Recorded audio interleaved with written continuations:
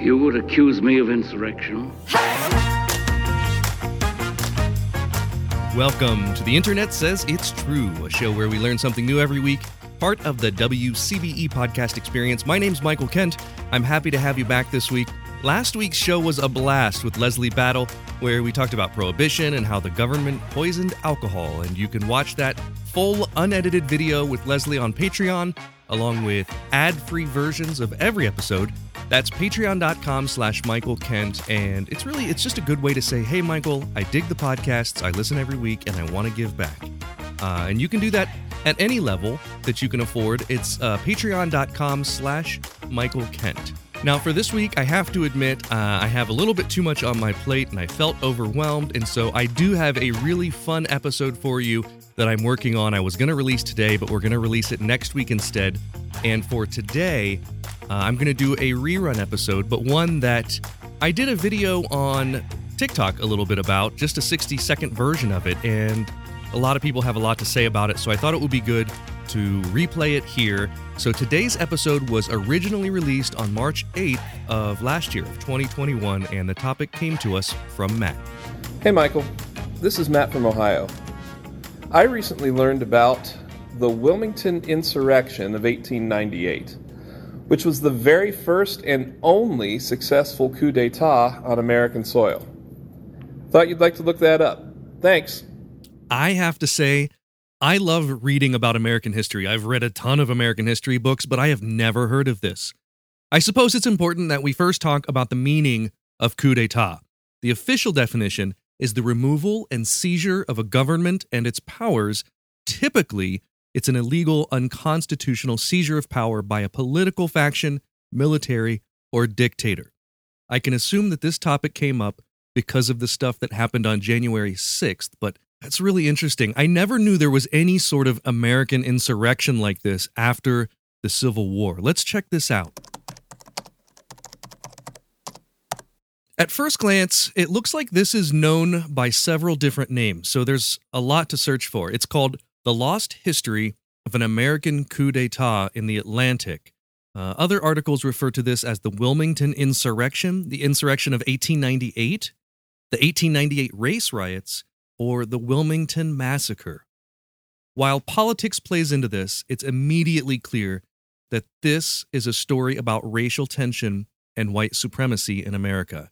And being so, I can tell already that this is going to be an episode that deals with a sensitive topic, so trigger warning on that.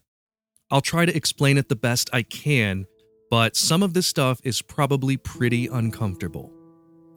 To talk about the events leading up to what happened in Wilmington in 1898, I think it's important to paint a picture of where things were at politically. After the Civil War, Republicans in the South favored and promoted a Reconstruction that aligned with the view that Abraham Lincoln had held. One where freed slaves were given land to farm and to build a life for themselves.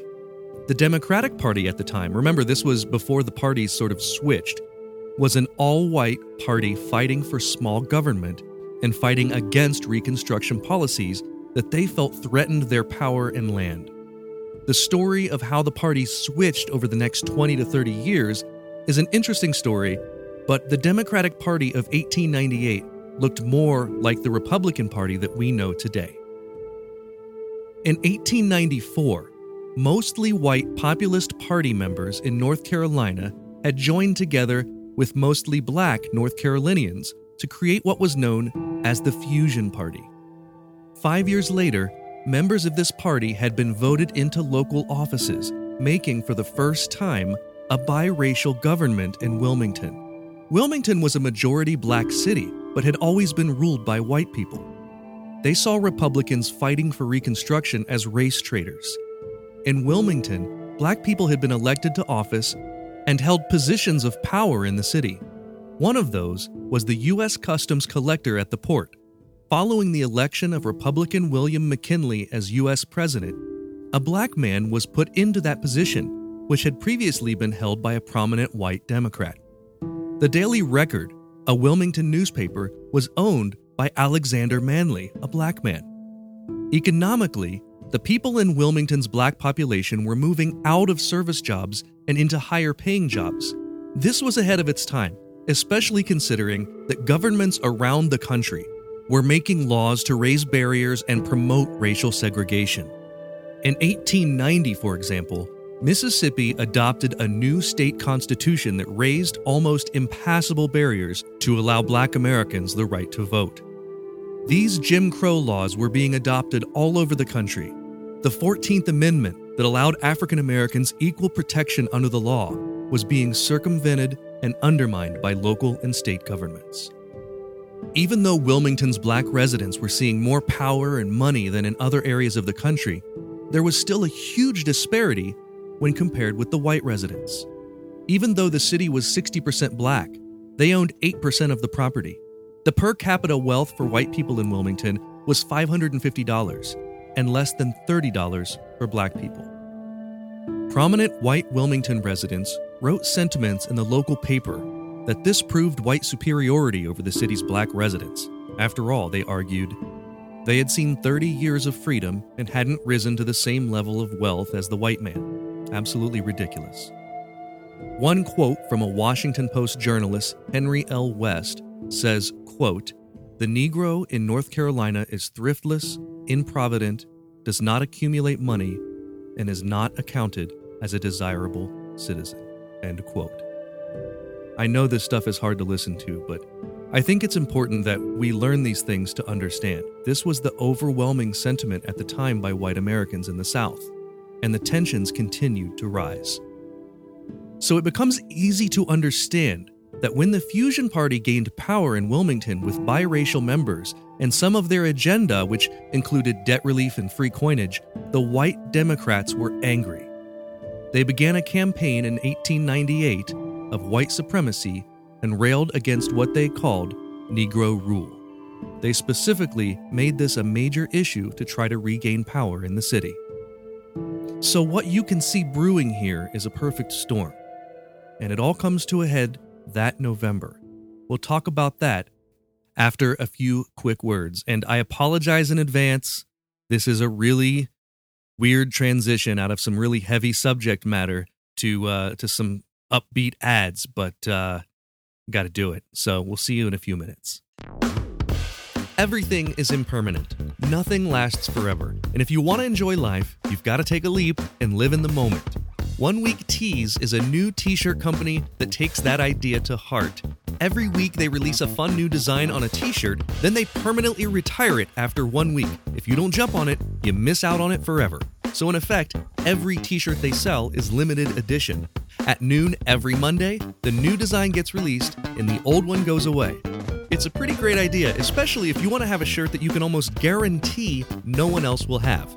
Check out 1 Week Tees on Facebook and Instagram to see their new design each week. It's the #1 Week Tees. Or check out their website at oneweektees.com. And because you listen to this podcast, use the promo code INTERNET to get 10% off your order. The link is in the show notes. Are you ready to launch your new career in coding? Treehouse has one of the best and most affordable online classrooms for you. At Treehouse, we've rethought the learning process and built a proven system to get you the skills and knowledge you need to achieve your goals. When you're done with a course, you haven't just watched a video, you learned, practiced, and absorbed a concept. Or choose to build a portfolio, create a network, and land your dream job with our boot camp-style tech degree program. Learn a dev job this year. Whatever your goal, we'll get you there. Start your 7-day free trial today. Go to the deals page on my website. The link is in the show notes.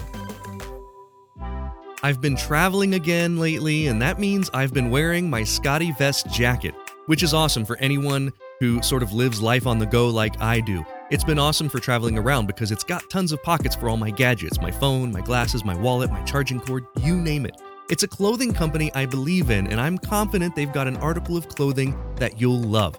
The best thing you can do is take a look at all the awesome pocket-packed clothing on their website. To get 15% off your order, visit the link in the show notes. There was a time that humans used 100% organic products as healing balms and moisturizers for their skin. Well, I've partnered with an awesome company that wants to get back to those times. Fatco sells organic and responsibly made tallow-based skincare products. For centuries, humans used tallow in skin moisturizers and healing balms, but Unfortunately, the topical application of these fats seemed to stop around the same time that animal fats stopped being considered part of a healthy diet. A lot of modern skincare products do more harm than good by stripping your skin of its natural oils. Let's change that. You can try them out now at fatco.com and get 15% off your order by using my promo code INTERNET. Go to theinternetsaysitstrue.com/deals for the link. This is where we start talking about a guy named Alfred Moore Waddell. Real piece of work. He was a 4-time congressman who had lost his seat and began speaking around the country, spreading a message of white people being oppressed. He riled people up everywhere he went, convincing them that the black freedmen were going to take their jobs and their power. He would stand outside voting locations to intimidate black voters and distribute anti-black propaganda. Waddell is going to become an important figure in this story soon. The situation in Wilmington had become a boiling pot of racial tension, but it was a series of newspaper opinion articles that made it boil over. One of the threats that white Southerners lobbied against black men was the threat of the black rapist. When white women would sleep with black men, it was always painted as rape, no matter what.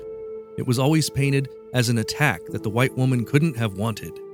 And this was one of the most common causes that led to lynchings. After a prominent woman suffragist made a speech complaining about the black men as rapists and called them, quote, ravening human beasts, black newspaper owner and editor Alexander Manly wrote an op-ed to set the record straight on August 18, 1898.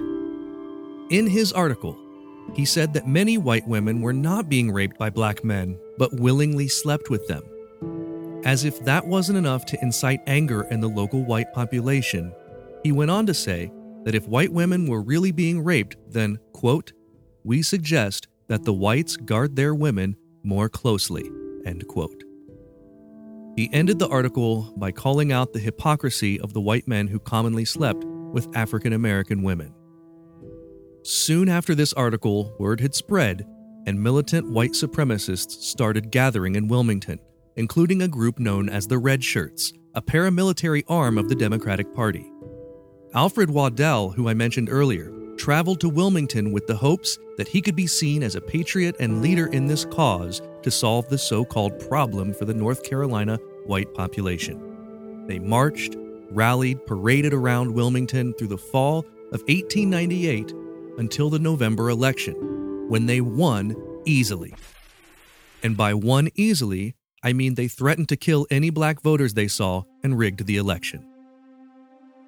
Even though they won the election, there were many black officials and white Republicans still in power because they weren't up for re-election. But what this group of white supremacists couldn't achieve at the ballot box, they decided to achieve by force.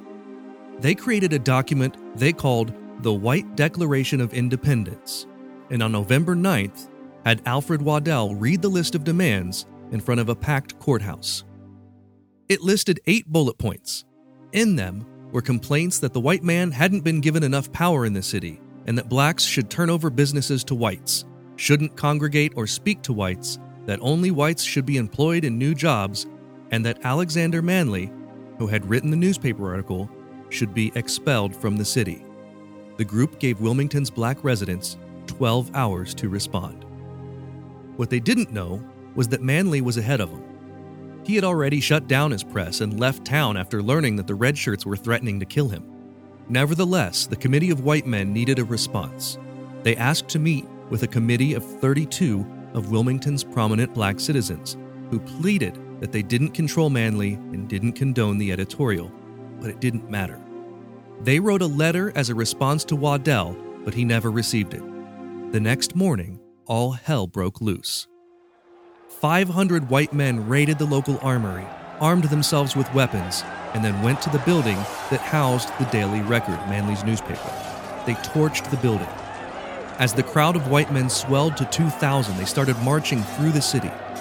Rumors circulated that the black men in Wilmington were arming themselves and had started fighting back. They hadn't.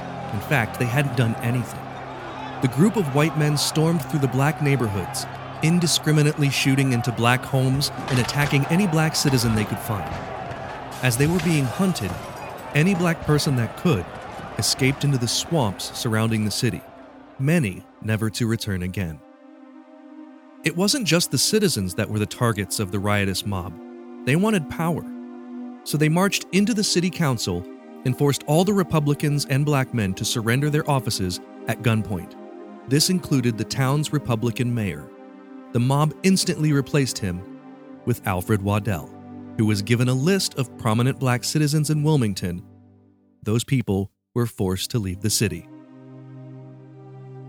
By the end of the riots, lots of Wilmington's black population had been killed.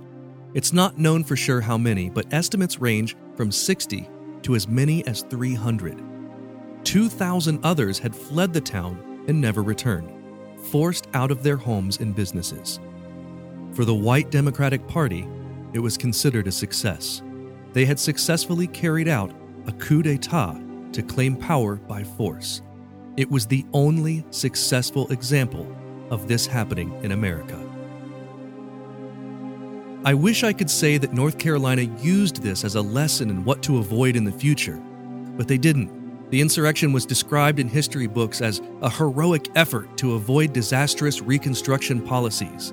The victims were portrayed in the books as the ones who incited the riot and were quickly put down. It wasn't until 2007 that the North Carolina Democratic Party acknowledged and renounced the actions of those party leaders.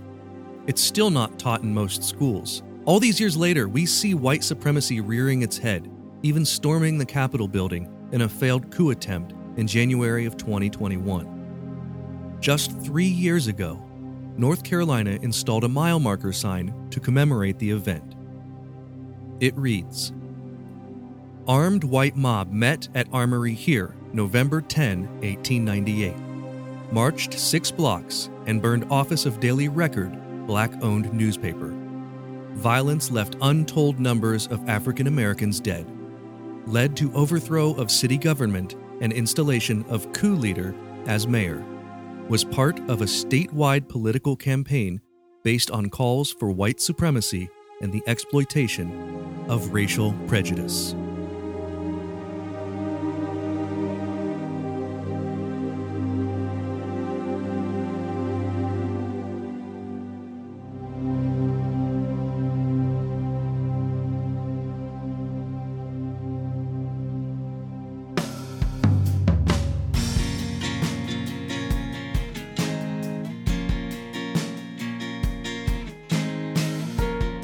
It's time for the part of the podcast where I call a friend and see if they already know what we have just learned. Now, this part of the podcast is usually fun and lighthearted, and I know it's a pretty hard segue to go from such a tragic and serious topic to sort of a fun quiz segment. But let's think of it this way. As horrible as this is to learn about, we're all better for knowing about it now. So it's time to lighten the mood just a tad and bring on my friend who is an author and comedian, Dan Wilbur. Hello. What's going on, man? Good to see you. I just saw you the other day. You did my show Joke Story Trick. It was a pleasure. It was a lot of fun. And the trick. I'm not sure about the story. The story was great too. It was all great. All right. Yeah. I feel good. It was a good time and people loved it. So I'm happy to bring you on this podcast. And I've told you ahead of time, I don't tell people what the topic is, and all the questions have stakes. So we're gambling while we're doing quizzes. I've never been more scared in my life. A little bit of a trepidation coming into this is good. For the first question, if you get it right, I will stop saying PIN number when referring to my bank card. I will drop the redundant number. Okay. If you get it wrong, not only will I say PIN number, I will say ATM machine. So that's the stakes. High stakes. High stakes. Okay, so here it is. There has been one successful coup d'etat in America. Which one of these describes that event? It's multiple choice. A. Laura Bush overthrew her husband and ran the White House in secret for 2 weeks in 2003. B. QAnon secretly overthrew the Biden administration last week and is using AI to convince people that Joe Biden is still president when the president is really Donald Trump. Or C, white supremacists overthrew a mixed-race government in Wilmington, North Carolina in 1898? I'm going to say the C, Wilmington, North Carolina. You are correct. That is the correct answer. I will stop saying pin number, and I will only start saying pin. Just I love pin. it. If you had said it was 1998, I would have been like, I don't know, maybe. Yeah, it's true. It's true. It's a scary place. Could have been. It could have been 1998, unfortunately. But yeah, that's true. There was a group of white supremacists, Democrat Party at the time, overthrew a mixed-race government in Wilmington, North Carolina in 1898, and they were successful. They actually did it. Isn't it funny that the last time I was in Wilmington, they didn't mention it? No, they don't, right? Yeah, it's not on like many a of the thing that they like. Yeah. Apparently there is a plaque on the highway now, or there's a highway sign, that talks about it. But it's not something to be proud of if you're Wilmington. Right. Okay, question 2. For this question, if you get it right, I'll do any accent. I am notoriously bad at accents. So I'll say something in an accent of your choice. If you get it wrong, same goes for you, accent of my choice. Okay? Right. I know. I don't know if you do accents, but I don't. Someone on TikTok recently asked me to do an Australian accent for a voiceover, and I did it. Well, I didn't do it well, but I did it. Okay, here it is. This is the question. True or false? 2 white guys from the North are the best people to talk about racial tensions in the South. False. False. You're right. That is correct. The answer is false. So you got that question right. I will do any accent that you choose. All right. I want to hear Russian. Okay. What do you want me to say in Russian? I want you to say, I want you to do it like a cameo, and you're wishing me a happy birthday. I paid you to wish me a happy birthday. Okay. Even though my birthday is not for months, but. Don Wilbur. No, that was German. The German does the V. Okay, hold on. Don Wilbur, your friends paid for me to tell you happy birthday. I tell you happy birthday. You may recognize me from Rocky movies. I wish you happy birthday. You have very good friends. Yeah. There we go. Yeah. All right. Das Vidania. Das Vidania. I don't know why, like all Russian accents, it drops into a lower register. You have to become. You have to. You never you have to. It's never like you can't do a high pitch thing. Okay. Question 3. If you get this one right, I will send you a "Tell Me What to Google" sticker in the mail. I've got 200 of them left, and it is not the name of this podcast anymore. If you get it wrong, you have to send me some sort of Dan Wilbur merch, keeping in mind I already own a copy of your book. So sorry. I don't have sorry any about other that. merch. I have to make a t-shirt. Yes. I'd be happy with that. Which one of these amendments guaranteed equal protection under the law for all people, regardless of skin color? Was it A, the 13th Amendment, B, the 14th Amendment, or C, the 3rd Amendment? All right. Can I think through this? Yeah, you think out loud. Feel free. Okay, here we go. Because I want to do Who Wants to Be a Millionaire style. Okay. All right. The 3rd Amendment is that you don't have to quarter soldiers. Yeah, So and I'll you give you don't have bonus to. points for knowing what the 3rd Amendment is. Not a Okay. popular amendment. Now, I believe the 13th Amendment was the abolishing of slavery, and it also said that you could basically have slaves if they were prisoners. So there's a big problem with the 13th Amendment. And I think the 14th Amendment is the answer. You are correct on all 3 of those. I did have a bonus part of this, which was if you could tell me what the 3rd Amendment was, because nobody knows the 3rd Amendment except you do, Dan. It rarely comes up. I think it came up in the 80s when I guess like members of some company went on strike, but they were allowed to live there, and then the Coast Guard became scabs for the company. Whoa. So they were working for the company, and so they got to use the quarters, and they sued them on the basis of the 3rd Amendment, and it's like never ever come up otherwise. Wow, that might be I'm misremembering a Wikipedia article I read. It might be a good episode of this show to do something about that. I'll have to look that up. And it was definitely 4 a.m, and I Googled, has the 3rd Amendment ever come up? Yeah. Since the Revolutionary War. Yeah, since we started. Right. So I will send you a "Tell Me What to Google" sticker in the mail Yes! at some point, which may just mean I'll put a few in my bag, and next time I see you on the road somewhere, I'll give you one. But I'm happy to mail it. I'm not going anywhere. That's great. Don't waste postage on me. Hey, you're worth the full. I don't even know what postage is anymore. Look at me being a millennial and not knowing how to mail something. If that were one of the questions, I would fail. Like, is it 42, how 44, much or is 46? U.S. postage? Yeah, I wouldn't know. I wouldn't either. Question 4. For this question, if you get it wrong, you have to attempt any tongue twister I give you. All right. If you get it right, you can give me a tongue twister of your choice. And this one is tough. The Wilmington Insurrection took place in 1898. Who was the United States president at the time? Okay, you have 3 choices here. A, was it Woodrow Wilson? B, No. William McKinley? C, Andrew Johnson? Okay. Johnson is immediately after the Civil War, so it's okay. Hold on. I got to think this through. Woodrow Wilson, World War I. So, and he's so that's like 1914. It's B. William McKinley. McKinley. It's McKinley. You are absolutely correct. William McKinley. Yeah. Who hails from around 20 minutes from here. Not even. Probably 15 minutes from where. And he was president for 10 minutes? No, he did a full term, and then he did part of another term. Yeah, he completed his first term. Good. This last question. This is question 5, and this one, Dan, is for all the marbles. If you get this wrong, I'm banning you from the show, never to be asked on again. Here's your question. What are you optimistic about? It's okay to just say anything? Well, no, it's only okay to say what you're optimistic about. I am optimistic that when people go back to normal, it will feel good for a long time.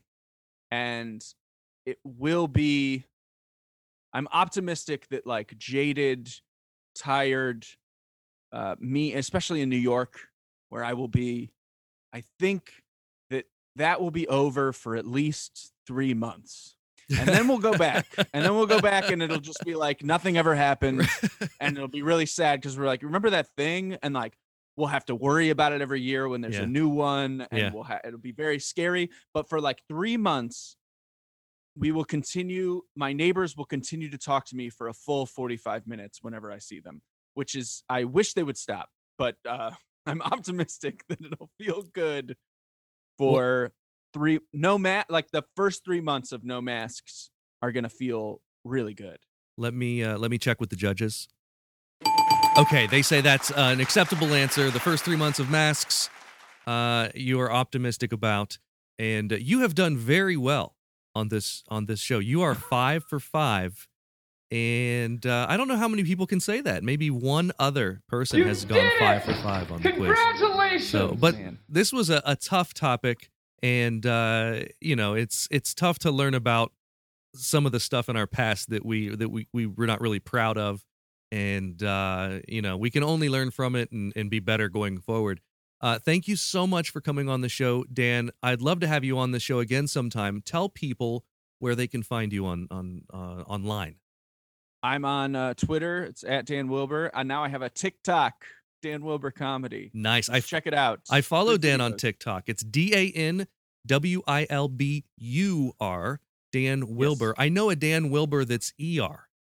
Yeah. How weird is we're that? all over the place. Yeah, but you're UR, and there you are. Here we are. You need maybe that's what goes on your T-shirt.